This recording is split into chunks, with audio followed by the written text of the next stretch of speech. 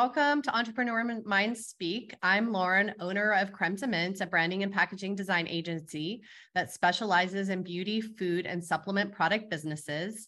And today I'm honored to introduce Christine Klahn, sorry. It's okay, it's German. Who will be sharing with us her secrets of formulation and how to create your own custom beauty product. Christine is founder and CEO of ChemE Queen Bee, a product development and small batch manufacturing company in San Diego, Florida. She has spent the past 6 years creating hundreds of formulations, including celebrity clients, Ashley Green, Corey's Hummingwave PMS patches, and Mike Tyson's oral cannabis spray. Several of her formulations have won notable industry awards. Thank you for joining us today, Christine. We are excited to hear what you have to share. And folks, if you have questions during the presentation, feel free to put them in the chat and we will answer them at the end. All right, Christine, take it away. Thanks so much for that intro, Lauren. So I'm excited to be here and share knowledge of kind of my experiences, the good, the bad, and the ugly, going through formulation with a lot of my different clients. I've kind of seen it all. I'd like to think I've seen it all. So I really want to be able to get you on the right track to, at least if you have an idea, or for those of you who have an existing business. I have quite a few people that are just starting a new brand. And then I have other people that have an existing business, a gym, a salon, things like that, or holistic medicine, and they want to be able to sell their own products. And I think that's hugely important, especially after COVID, and seeing that, it's really important to be able to have more than one revenue stream for your business. So I'm going to go ahead and get started. So what we're going to talk about, I want to give just a little brief history of cosmetics, because I think it's kind of good to know where it started, and that helps you know where you're going. And then we're going to get into the boring stuff, which is the definition and regulation of cosmetics. But as you know, it's crucially important that you're following all the laws to be able to sell in your area. And we'll go into the definitions of a cosmetic versus a drug as indicated by the FDA. And then I'll talk a little bit about California, EU, and the rest of the world, although most of the regulations are pretty similar to the FDA. So there aren't any major differences. Next, we'll talk about cosmetic formulation ingredients and how does research and development work? How do we pick our ingredients? What are the types of products you can have? And getting on the chemistry level, how are they made? And then we're going to go into cosmetic manufacturing and testing. Once you get your formulation done, then to be able to get it manufactured, what about labeling, packaging, which of course we bring in Lauren here, and then testing requirements for cosmetics and labs that do testing. And then finally, I'm going to talk about my process that I've used with my clients over the years. And I'll go through my process flow. I'm an engineer, a chemical engineer by trade. So I tend to think on the nerdy, very organized process flow side. And then I'll mention some of my pricing, what I charge for my work. And of course, it varies depending on what formulator you work with, or if you go straight to a manufacturing company. And I hope you can see the picture here. These are the PMS patches that I did for Ashley. She was a lot of fun to work with. So. All right. Oh, is it not going? Okay, hold on. There we go. All right. So my favorite celebrity, Marilyn Monroe, the history of cosmetics. So just to give you an idea, beauty products, you think that some of the history shows based on the jars. That's how people can tell there was historically cosmetics and makeup. Was 5,000 years ago in Egypt. They found evidence of old jars, things that held oils. And then a lot of people used milk baths. In fact, Cleopatra, I believe, used donkey or jackass milk bath, which is kind of weird, but that was her favorite. And so we've been using them for thousands of years, mostly to, improve our skin, give back the nutrients, protect our skin from the elements, especially the sun. And so there's been a lot of evidence of this over the course of time. Now in the US, it really wasn't until the 1920s that Hollywood was really the one that started, pushing makeup and cosmetics, and it was mostly done by the makeup artists. They started off as makeup artists. Max Factor is an example, and they were making homemade lipsticks and mascaras for their specific celebrities they were working with. And then also women of color were using a lot of skin bleaching products at the time. Even white women were using them because that whole alabaster look was considered to be, the most important. So the first beauty product It was actually manufactured for mass production in the US. It was in the 30s, and it was a cold cream. And we'll get into this a little more later when we go into formulation. But a cold cream, by definition, is generally an oil base. So if you think about the Noxzema that you probably grew up with your mom, right? You know how it gets really thick, and you put it on at night. You know, you're not going to wear it out during the day. And so the idea behind a cold cream or a night cream is to really repair your skin while you sleep. And that's where you add nutrients to your skin that can stay on your skin for hours. And we'll get into, that's really a water and oil formulation, which I'll talk about in the formulation section. But the idea is to really add nutrients back, repair things while you sleep. And then the second beauty product that once a lot of American women in you know, the 30s were using the cold cream, then they said, this is great, but it's really thick and I can't wear it out during the day. So now I want a day cream. I want something that's going to protect me from the elements. So this is where, when you're formulating, you want to think about, what is the goal? Are you trying to protect someone, which would be more of an oil and water emulsion? It's a water-based type cream, and it's going to go easier on your skin, but we can put things in there to protect you from the sun, smog, all those kinds of things. Or are you trying to do something that's more oil-based, that's going to push those nutrients through your skin for aging, or to repair things, or, you know, eczema, acne, those types of things. So it really depends on what you're trying to make. You need to know, do you want a water base or an oil base? And then what's been interesting is, you know, and I see a lot of people that say, oh, I'm going to make my own. And that's great if you have a chemistry background. But in general, if you remember anything, you know that oil and water don't mix. And so I literally spend my life trying to get oil and water to mix. And so in order to do that, we have to add all sorts of fun things to be able to get them to stay together. And then even if I can mix them together and make a beautiful lotion, they can separate. If you've ever made this on your own, you probably had that experience where things will separate, just like oil and vinegar dressing. You know, nobody wants to buy something that looks all separated in a jar.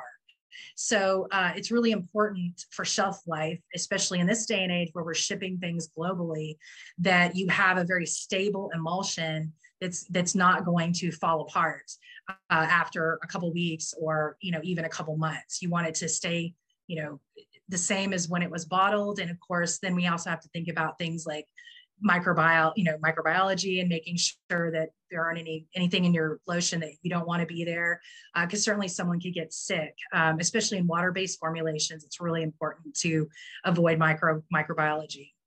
And then it's been interesting because of this reason, and because over the last century, they've been mass producing more and more. Now things are shipping further. So unfortunately, that means we've taken a lot of the natural ingredients out. And now even more of your natural brands, you have to watch, because they will have chemical additives in there, not necessarily bad ones, but ones that aren't considered as natural, because of being able to keep that stability and that shelf life. And that's the hardest part, is keeping these things. You make a beautiful product and you've got to keep it together.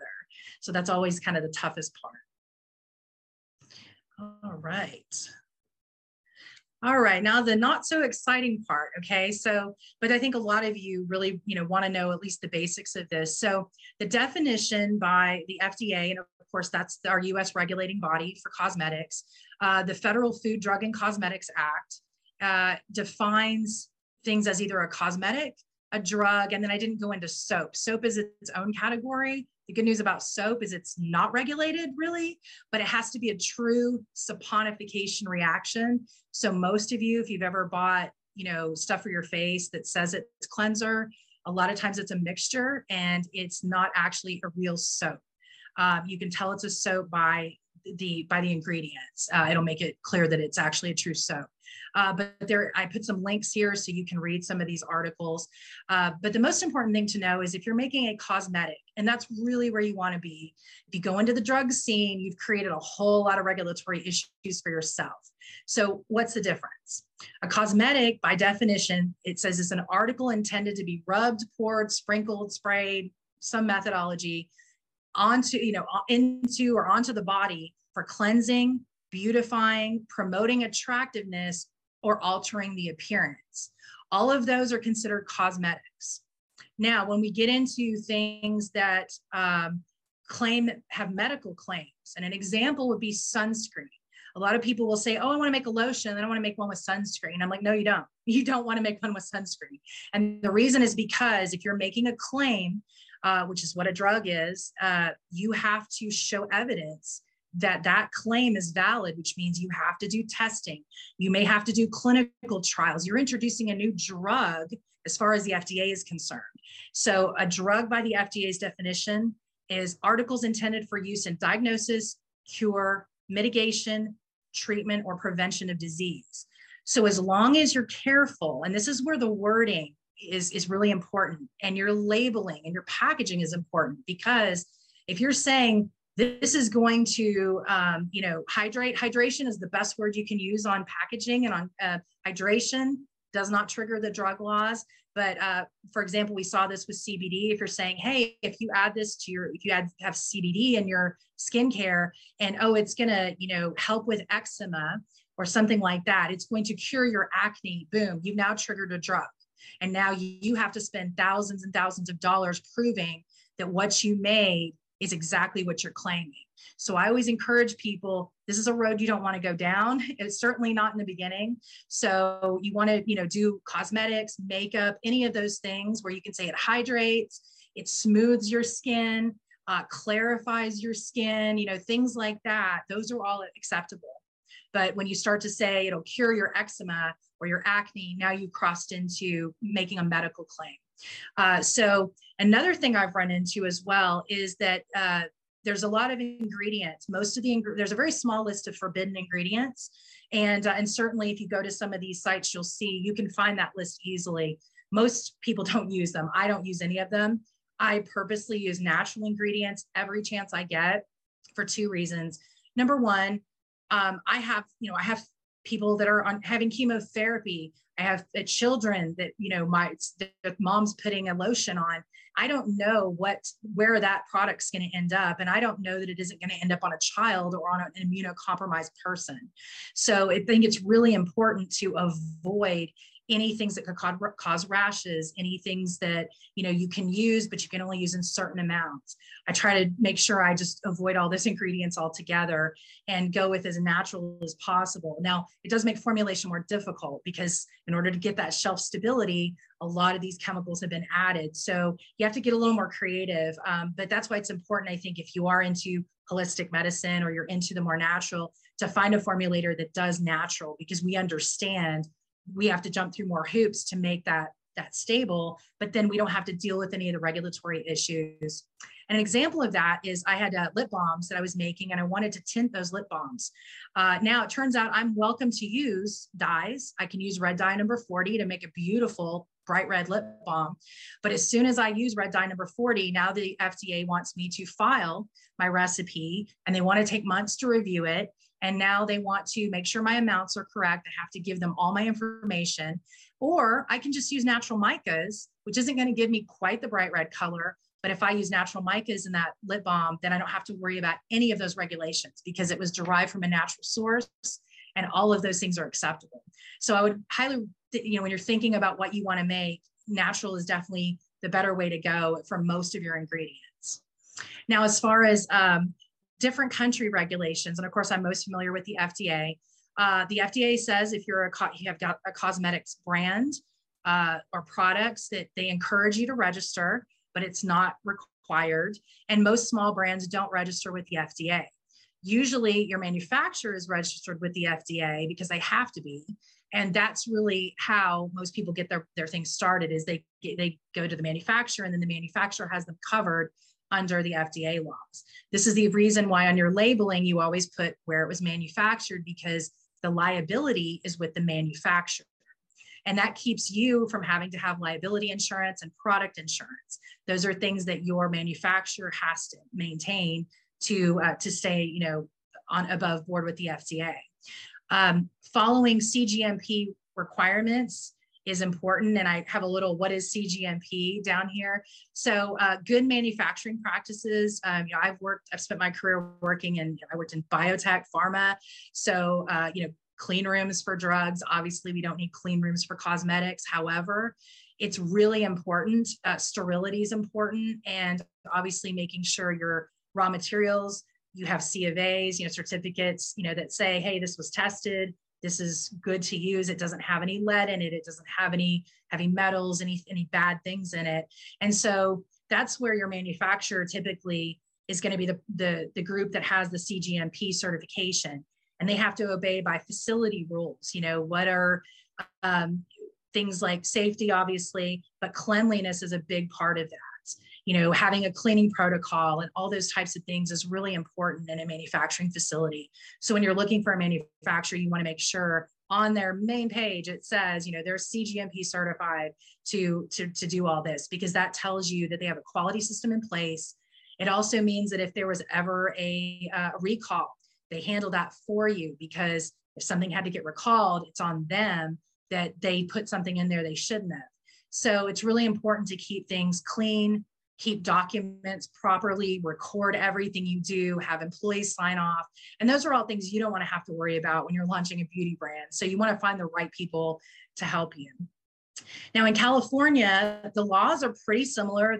They follow FDA, and they basically say, hey, as long as you're following FDA rules, that's fine. You can do cottage beauty, meaning you could make it at home. However, you still have to have your own quality system. So even though maybe it's not as big as a manufacturer, you better have a quality book, you better have a policy, you better have procedures, batch records, all of those things, cleaning procedures for yourself if you want to make it at home, because they can come in and inspect you. I generally tell people it's not a great idea to make it yourself. Soap being the exception, because it's so unregulated that it's because true soap is really, someone be hard to mess it up. So, and so California, again, you don't have to register your brands or anything like that. And again, your manufacturer would have you covered under all the California laws if you're in California. But most of the states pretty much follow the FDA guidelines. I haven't really seen anything. The only exception would be California has some weird chemicals that they put on a list saying, hey, we think these could cause cancer, but, and it could be, you have 1 part per million, it might cause cancer. And none of the other states have those chemicals on the list, nor does the FDA. So an example of that would be myrcene. It's a cannabis terpene, but it's great to add to beauty formulations. I used to add it to beauty formulations because it's a very calming, and it can definitely calm your skin. So if you have eczema or sensitive skin. However, and even though it's in cannabis and people smoke it all the time, they found that in large quantities, myrcene may or may not cause cancer. So therefore, it's now on the list for California, Prop 65, and therefore I had to take it out of all my formulations.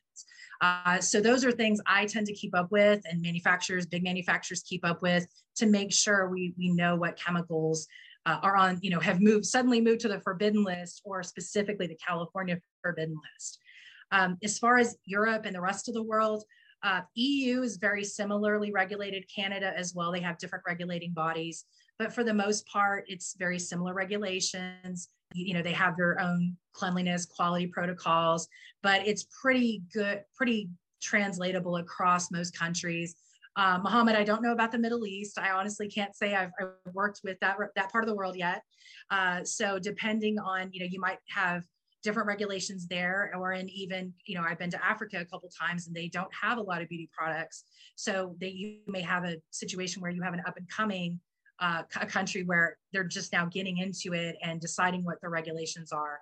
So those are certainly things that you'll want to look into for that particular country. But FDA is a pretty good standard for the rest of the world. And so I'm not too worried that there's any major differences.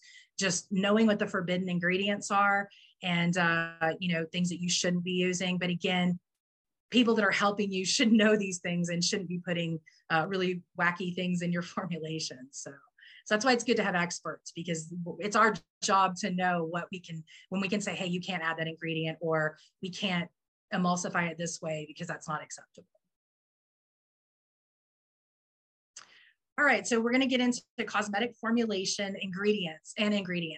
So the first thing you really want to do, first of all, find an expert, because trying to do it yourself, in your kitchen, especially making your own formulation, I don't recommend. I've had a lot of clients that have come to me with kind of a hot mess, and then I've had to, I can certainly get it and be a lot better. Unless you're the type that likes to play around in the kitchen, and then it's fine to mess around a little bit, but keep in mind that there's a lot to know in keeping these emulsions together. And it takes a lot of chemistry and, in my case, chemical engineering and years of experience to really be good at being able to do this well. So the most popular products that you're probably seeing are oil and water emulsions. So they're mostly made of water. As you've seen, the first ingredient on the back would say water. And these are also going to be generally your cheaper products, because if I can put mostly water, then I'm not spending a fortune on the other ingredients. Your day lotions, even night creams, some of them are in fact oil and water emulsions. And what that means is it means that the water is your solvent, it's your main thing. And then the oil is being emulsified and dispersed into the water. And so if you think about a lotion, or something like that, or even an age serum, I have a little bit of oil and a lot of water and I have to get, all of those things to mix to where it stays nice and creamy and fluffy and it doesn't all fall apart.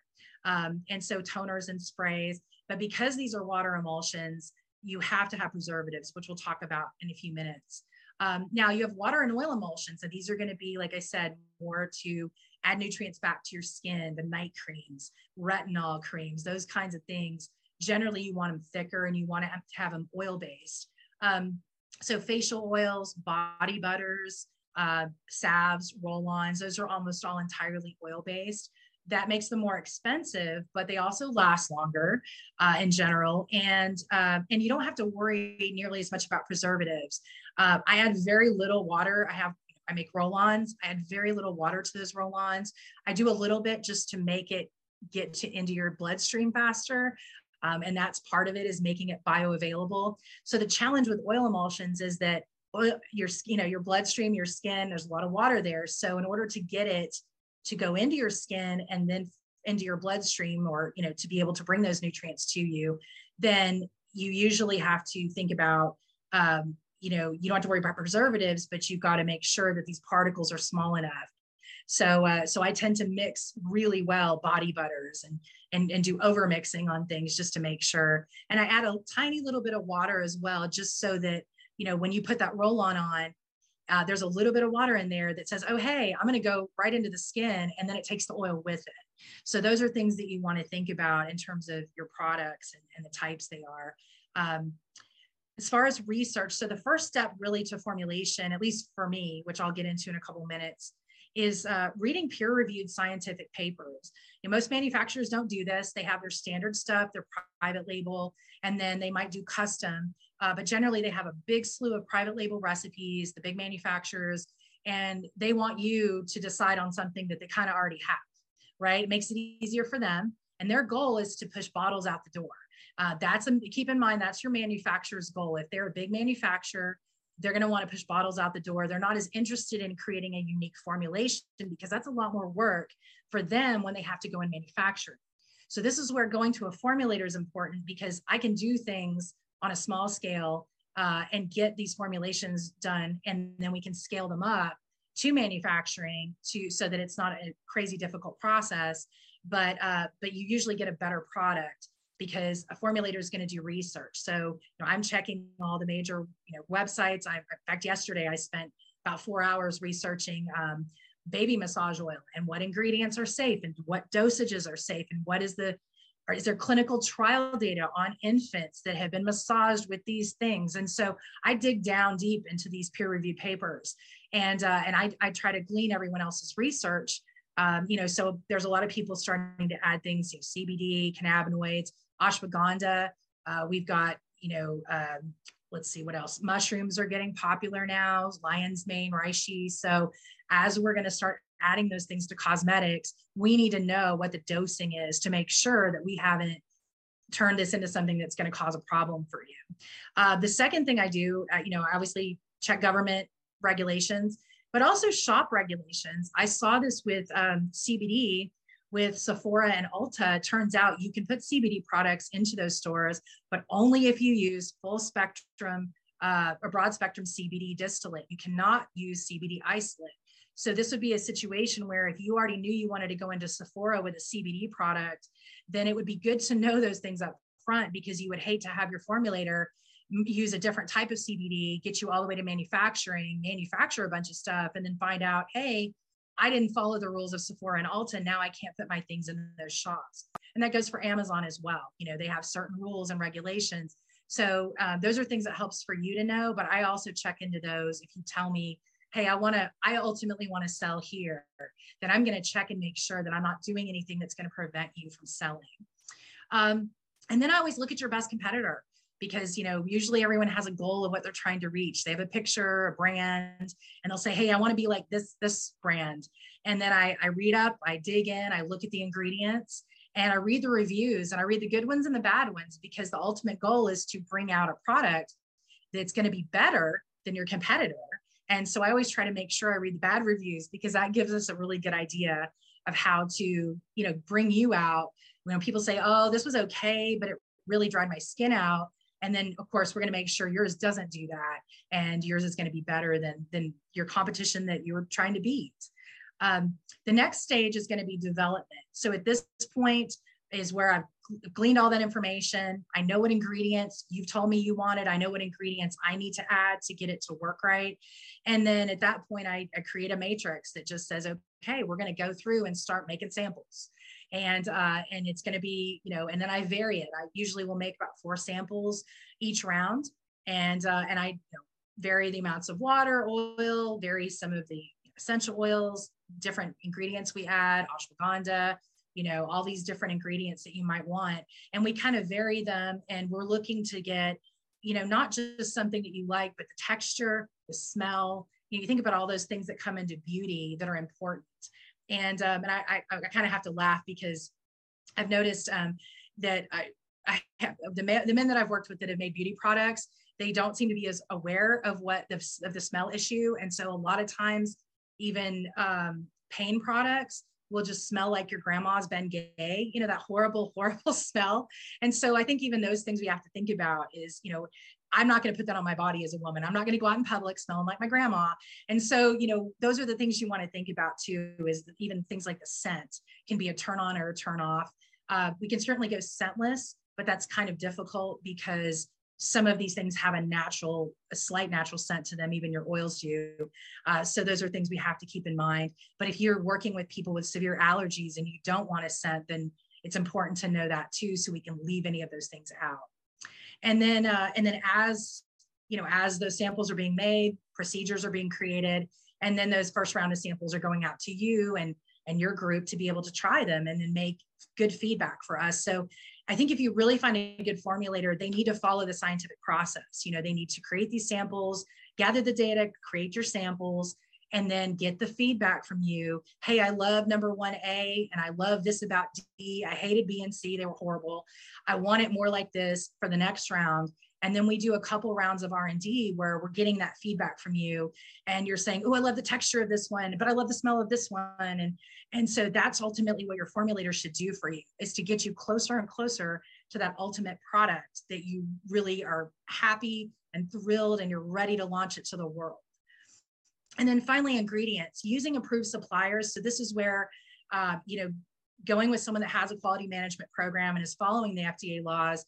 I have approved suppliers. I make people jump through hoops if they want to be my approved supplier, and I check their, you know, their procedures. And I'm actually headed to audit a manufacturer in a couple of weeks, not too far from San Diego. And because I have experience and have worked for so many FDA regulated companies, I go in and I audit people, and that gives them some good feedback, you know, as to, hey, these documents need work, or your people aren't following the procedures that they're supposed to be following. Those are all things that are important. And part of that is continuous improvement in the manufacturing facility. And that's true for me even more as a formulator and a very small manufacturer. Is I want to make sure that I have this list of my go-to people that I've worked with, I trust, I know that I've checked all their boxes, and I feel safe and comfortable referring you to them as a bigger manufacturer. All right. Okay, and then the manufacturing and testing part. So really, manufacturers, most of your bigger ones, are going to start 500 bottles per SKU minimum. So where I try to help people out is doing the formulation but also creating, I call them prototypes because it kind of gets me out of hot water with regulations, but I can make smaller batches. And those are your prototypes. That's your first round. Those are the ones you're going to send to your influencers, the ones you're going to have your mom try, and you're going to get that feedback before you're ready to commit to these bigger 500,000, 5,000 jar batches. Most of the manufacturers charge by the SKU. And so every single different formulation is a SKU. If you had a massage oil that had one different ingredient in it, those are 2 different SKUs. So if you have one that has turmeric and one that doesn't, 2 different SKUs. And so most big manufacturers are going to say, oh, you can't mix and match because that's 2 separate preps for us. So you have to order 500 jars of each of those massage oils. So just keep that in mind. I always tell people it's great to launch 2 to 3 products, but sometimes you can only afford to do one, and doing one well is better than doing 2 or 3 poorly. And also, can you afford to buy, 1,000 jars of 3 products from the beginning? Most manufacturers, when you go there, they'll say, okay, we've got a 4-month lead time, 4 to 6 months is typical. They will do a quick R&D for you, make a couple of samples to make sure you're happy. If you said, yeah, I like this night cream, but I want to add ashwagandha, I always like to go to ashwagandha because it's become so popular. And at that point, then, now they're going to make some samples for you. But then at that point, when you say, yeah, this is great, or I need a little bit of a change, then you've got to put 70% down, which you'll pay up front because they have to get all the ingredients. They have to source them. They have to get them delivered. They have to quarantine them. They have to check the C of A. So there's a lot that goes into the manufacturing piece of it to make sure they're following all the laws. And the biggest thing with the big manufacturers is you do not own your recipe. And I can't stress this enough because of the fact that I bet half my clients come from manufacturers where either the manufacturer went out of business, that's been a big issue. So their recipe's gone. And even though they paid for the jars, they didn't pay for the recipe. And so now they don't have a recipe. Now they have to come to me. Well, if I have to recreate something, it's going to cost a lot more than it is if I were to have created it uniquely for you in the first place. If I'm trying to re-engineer something, because we now have this jar of something that you want, and it's like I have to make it exactly like that with only an ingredients list, and that's very difficult if you don't know the procedure and all that. So it's really important to ask, when you go to a big manufacturer, do I own my recipe? Am I getting my recipe out of this? Because I've seen a lot of people end up in a bad place because of that. The next important thing is labeling and packaging, because again, this is what can get you into hot water or not. And of course, I've worked with people in cannabis, so I've seen all sorts of, I've had to deal with this on a much higher level. Cannabis does testing. So every single batch has to be within plus or minus 10%. Everything has to be on the up and up, of course, in California and other states. And so I'm very familiar with making sure everything is on point and it's going to test perfectly. Luckily, with cosmetics, you don't have to test your products. The only time you have to test is if you're basically going into the drug scene instead of the cosmetic scene. Oh, 5. Okay. And then, so where I wanted to bring this up, Lauren can help you with packaging.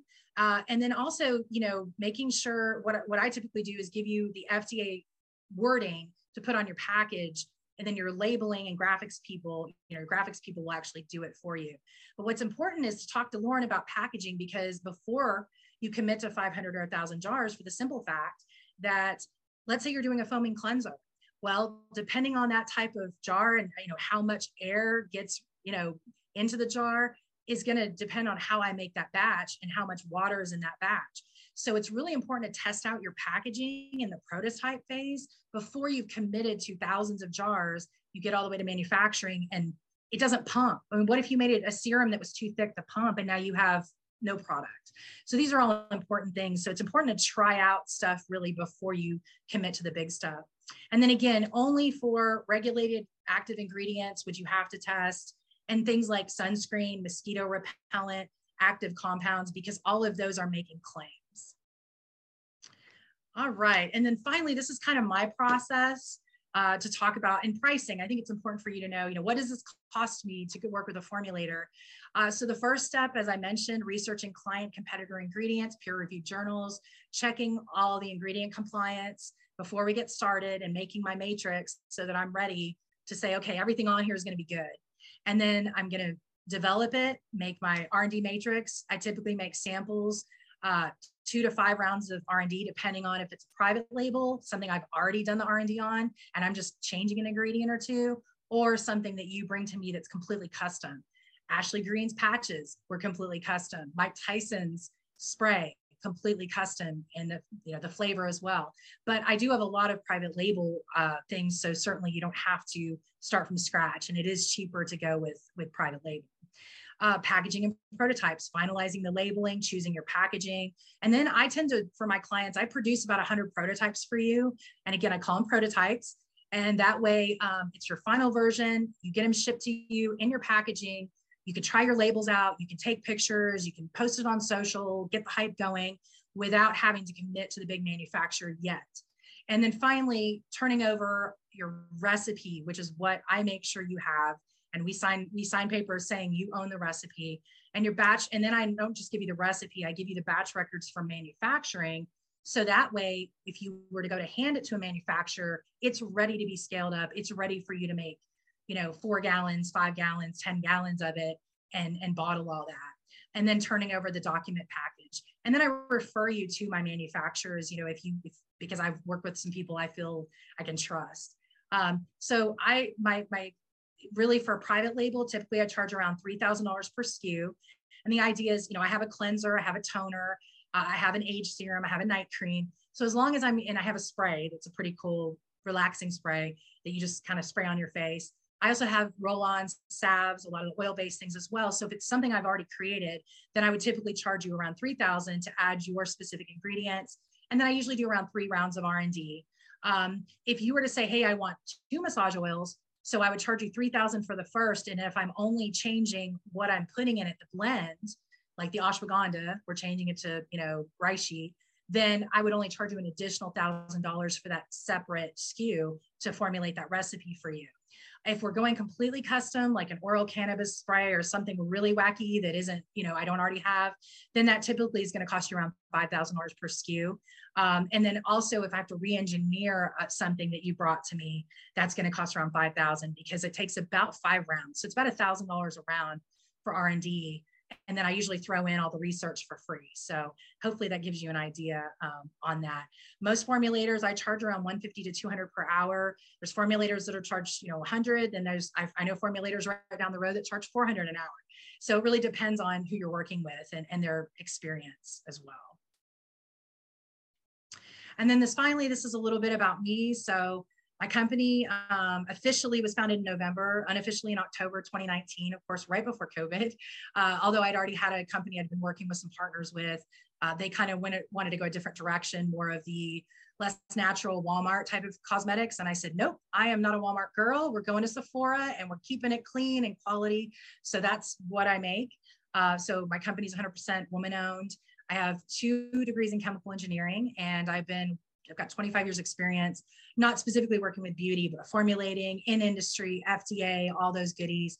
And I also taught in academia when my son was little. I'm a member of American Mensa as well as American Chemical Society. And I've spoken I spoke in last year's March convention in San Diego. And I'm also a proud member of Hera Hubs. So if we have any ladies out there that are looking for, women, business, entrepreneur support, they've been great to me. I know Lauren recently joined. That's how we met. And so I highly encourage you to get started as soon as you can, get your support team, find your information. And that way you really feel like you have other people that have been down this road already and you're not alone, because that's a big part of it, is not feeling like you're completely alone. And we're here to help you, and so keep that in mind. We really want to be able to get you started, get you going, and help you avoid the pitfalls of, like I said, going to a manufacturer, not being totally happy with your formulation, and then not owning the recipe. And I get that a lot. So I think it's really important to find someone who gets you and who understands what you're trying to achieve and has experience doing that type of formulation. And then they can always help you scale to a larger manufacturer when you're ready. And so that's pretty much what I wanted to talk about. The one thing I think I did miss is there were a couple of the chemistry things where we were going to talk about what is a surfactant, what is, an emulsifier. So without getting into a lot of the details, these are things that you're going to have to add to be able to get the oil and water to mix. And there's so many different choices out there. It just really depends on the formulation. And that's really why you want an expert to do it for you.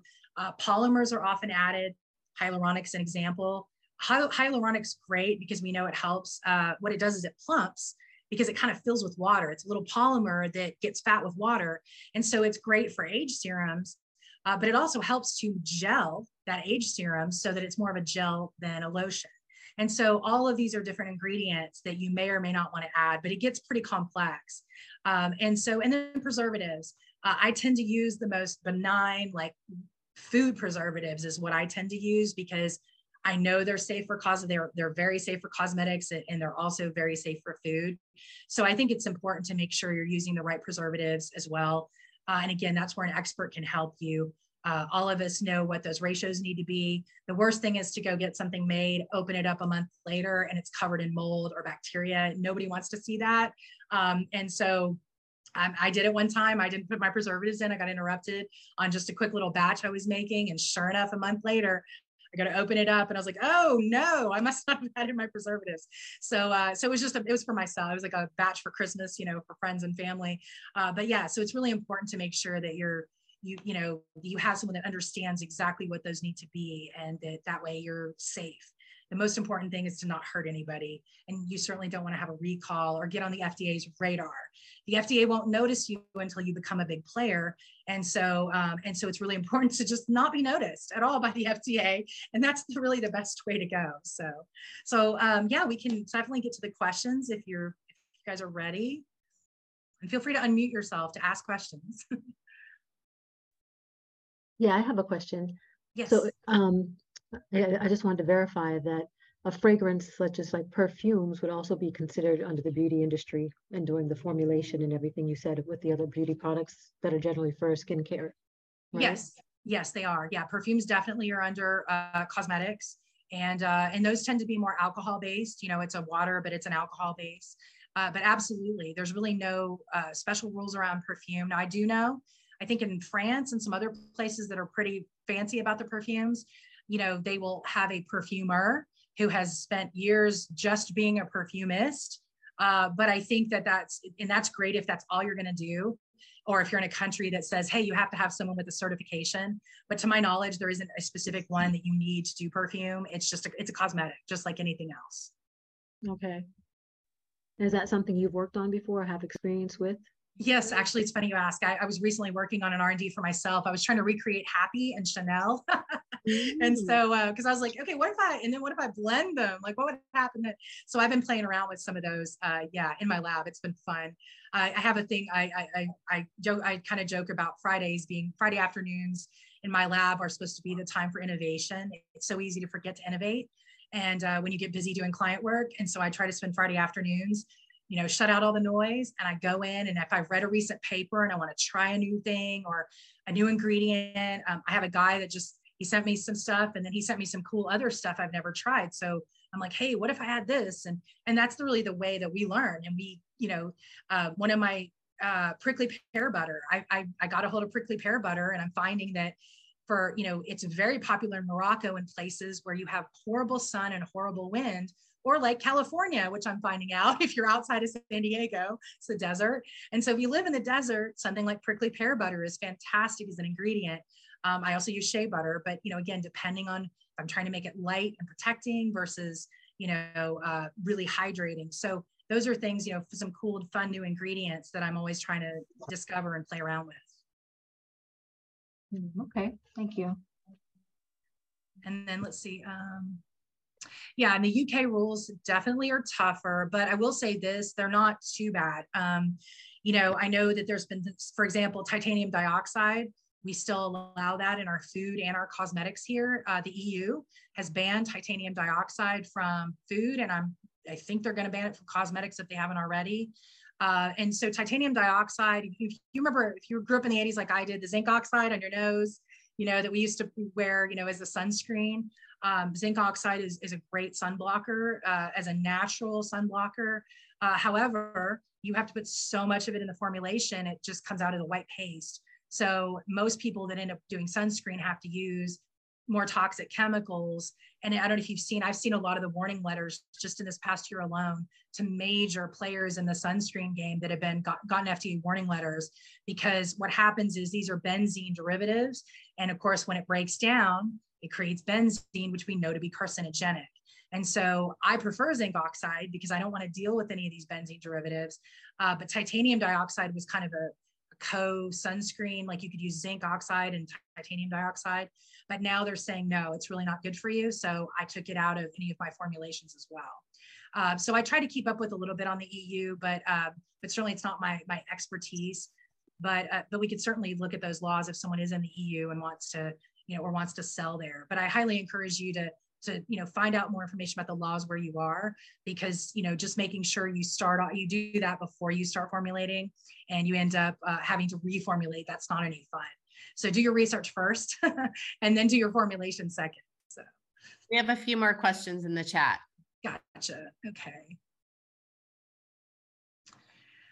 Yeah, so I would recommend private label. I think, if you want to start out, I wouldn't, unless you have a totally unique thing. Private label is the way to go. What that means is, like I have a massage oil, and I have a massage oil base, which I've formulated over the last couple of years, and it is an amazing massage oil.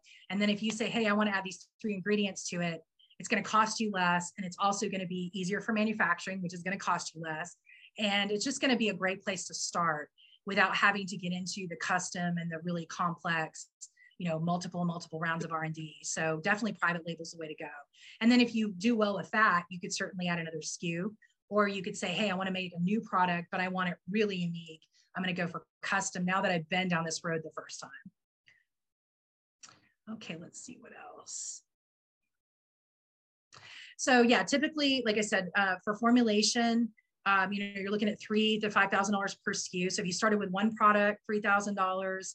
And then for manufacturing, it really depends on the manufacturer and the minimum. So, but I'd say, honestly, if you're planning to manufacture big, 500 bottles, you're going to need 10 grand just to walk into that manufacturer, and you have to put down 70% generally. So that's why I work with a lot of clients. Most of the big manufacturers don't want to work with startups because you don't have money. And as a startup, unless you do, but most startups don't have a lot of money. So that's where I try to help my clients by doing those prototypes. So you got your formulation, but you don't have to go to the big manufacturer. I can make a couple hundred for you, so you can get them on the shelf, get them out there, get the hype going, and then get some money coming in. And now you can afford to jump to the big manufacturer and get like 500 or 1,000. But it is hard. It's a big commitment. So I think starting off small is really important, so that, I can do all that for 5,000 or less for you, rather than you having to, drop 10. I mean, I know people that walk in and drop 50,000 at a manufacturer with, typically, just so you know, your retail price, usually about a fourth of that, to about 25% of whatever you want to retail it for. If you want to retail it for $100, which might be, again, pricey, but if you want to retail it for $100, then you better not have more than $25 in the bottle, including the bottle and the label. And a lot of your bottles, so if you want a $20 product on the market, that means $5 is all you have in the bottle, ingredients, all of it, including your packaging and labeling. It's very hard to do. So keep that in mind, that you've got to check your price points too, to make sure that you aren't pricing yourself so low that you're not going to make any money, but also that you're not pricing yourself so high that you're not going to sell anything either. So it really depends on what your brand, are you going for the high end? Are you going more for the middle end? Those types of things. Oh, and then what do we recommend? Oh, advice and consultation for label and publishing products. So typically, yeah, usually someone who's a compliance person, like I'll give you the ingredients list and I'll tell you everything that needs to be on your label, but then your graphic designer would put it on there for you. And that's what most manufacturers will do. Some of them will print your labels, but not always. It's usually better for us not to do that, because if you have a change, now it's got to be reprinted, and the manufacturer, we have to deal with it instead of your graphic designer. So we usually prefer for you to ship us your labels, but we give you the information that needs to go on those labels. What can you recommend for packaging? So yeah, I think you're right. It's, when I think about private label, right, you think about the ugly jar, the plastic jar. So I think really, figuring out exactly what your brand is. Who are you marketing to, you know? And if it's, you know, what do those people look like and what kind of price point do they have? You know, I think putting things in glass, you know, when you have the opportunity instead of plastic, things like that can really make something look nicer. And actually, Lauren, you can speak to the packaging piece if you want to. Let me unmute myself here. Yeah, We definitely can help you with making it not look private label and really wowing your customer. I mean, it really does depend on who your customer is and how we want to reach them. But that's definitely something we would be able to help you with. Okay. Oh, and I missed one. Can you help develop a serum, only one product? Absolutely, I can. In fact, I have a serum that I've been using myself because I'm going to be 49 a week from today. And that's kind of what's funny is I started making this stuff for me because I have sensitive skin and I read labels, right? And a perfect example, I was looking up Caudalie. They are a huge French company and they're all about viticulture and they use grape seed. That's great. I was on the website yesterday looking at it and there's sodium hydroxide in their ingredients list, which is lye. I would never put lye on your face. So even though they started off as a very natural company, I'm now seeing ingredients on there that I would never in a million years want to see on an ingredient list. I have several friends that have eczema. And one of the issues is in order to dry out that eczema, they're putting some not so good things in those.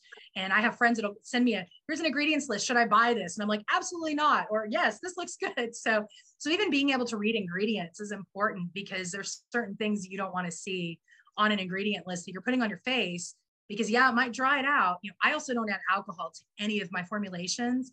I think because I kind of grew up in the Bath and Body Works phase, where everybody was buying it. And of course, it dries your skin out because it's loaded with alcohol. So even keeping alcohol to a minimum or completely out of your formulations are ways that you can help prevent issues. Some companies do it on purpose. You know, if you dry your skin out, now you have to buy our lotion. And so keep that in mind. Some of it isn't even about your skin. It's a marketing ploy. So it's really important to be able to build your own product with safe ingredients that is going to be, people are going to, their skin's going to be better after using it. They'll come back for sure. See, did I miss anything? I just wanted to say, oh my God, where were you when I was doing this a few years ago? That is some kind of superstar presentation. Every single point that anybody could have possibly asked about, you touched, and I just want to commend you for that because I struggled so much and spent so much money, and then I gave up because there was just nothing. There was no one that would help me. Yeah. I thought I needed to start a lab. I needed, I live in Florida, so that the laws here, you can't do cottage, you can't do that. You can't make something at home. So there's then about many things and there was really I had to piecemeal it. Like some people would tell me one thing, another person would tell me another, and you have like completely I just, I want to say it to the people that are in this room, like, this is really amazing. So I'm just really impressed by you. And also, I just want to say it's, when can I start? Well, give me a call or drop me an email. I would love to work with you. Actually, the serum is, yeah. Yeah, and I love this idea that you have where you're, you can also like start with the white label and all the things you mentioned there. Those are all the pitfalls that I went through, every single mistake, every single thing. I'm just really like blown away. So thank you very much. Wow. Amazing value to come here today. Thank you. Thank you so much. That means a lot. So, I guess there's a natural born teacher in me, but I think it's important to share legit information with people. And just FYI, I was Ashley Green's 4th formulator, and I was the only one that got her CBD patches to actually work. And the reason is because I'm using chemistry, I'm using engineering, and I'm going through the scientific process. And so, it's important to have someone who really understands those things and how these things work together. And so, yeah, she actually recently had a baby. I sent her a baby loves quantum physics set of books because I'm a big nerd, and she loved them. And I told her, I said, hey, when are we going to do a postpartum product together? Get the whole line going. So yeah, I think it's really important to have someone that, like you said, can answer all these questions and can hold your hand through this. I've had enough clients now that I know what the pitfalls are and where they get lost and where they just feel like abandoned. And that's the worst part of it all. You don't want to feel abandoned in this process. You want to feel supported. So I really appreciate that. Thank you, Bibi. And I just put in the chat her information just in case you weren't able to get it off the slide here. I also put in her Calendly link and then also her website. Okay. Yeah. And I was just looking to see. So yeah, 1 to 3 products. I thought that was a really good feedback on that, depending on your budget. So it really depends on your budget. If you can launch 3 products, great. A whole set of products, great. But at the same time, most people can't afford that. So 1 to 2 is really the best. And I even will say, creating slightly different SKUs. Like if we did a day and a night cream that were both water-based, one's a little thicker and has maybe ceramide in it, and the day cream, has hyaluronic, and I'm only changing a little bit, then I can definitely do it as, only $1,000 more because I'm only changing it slightly as opposed to creating a whole new formulation. So those are ways too I can work with people, and say, hey, for an extra $1,000, we could do a night cream as long as it's very similar. We just tweak it a little bit, thicken it, add a different ingredient, and then boom, now you have a day and a night you could sell together. So I think a lot of that comes into marketing and branding as well. How do you want to, do you want to sell something as a set, or do you want to sell it individually? And that's really up to you with your marketing and branding of your product. Absolutely. I would say one thing, like, don't launch more than like 6 products in your first go. Sometimes people will come to me and they want to launch like 12 products, and I don't recommend that at all. Like, don't launch more than like 5 or 6 at the most. And ideally, you don't want, between 1 and 3 products when you're starting out, or 3 to 5, nothing more than that. Yes. And like she was saying, your first impression is everything. So I think it's more important to have 1 or 2 high quality products that you've spent time, you've really gotten a chance to feedback. You're sending samples to everybody that because you're so excited about it. That's where we want you. And it's hard to get that excited about 12 products because there's always going to be a bum in the group, right? Like one that's kind of that you're not that, but hey, we need a toner. Well, but do you need a toner that badly that you don't want to put out a really good toner? And especially in this day and age where there's so much competition for brands, I think it's so important to have that quality coming through from the beginning, taking the time to do it right, and launching a smaller amount of products than to go for quality over quantity for sure. I agree. And there are plenty of brands that have launched with just 1 product and been successful. So, absolutely. Yeah. All right. Well, we are at time. Thank you so much, Christine. I really appreciate your time and everything that you shared with us today. Thank you so much. And I'll see you guys all soon. And thank you, Christine.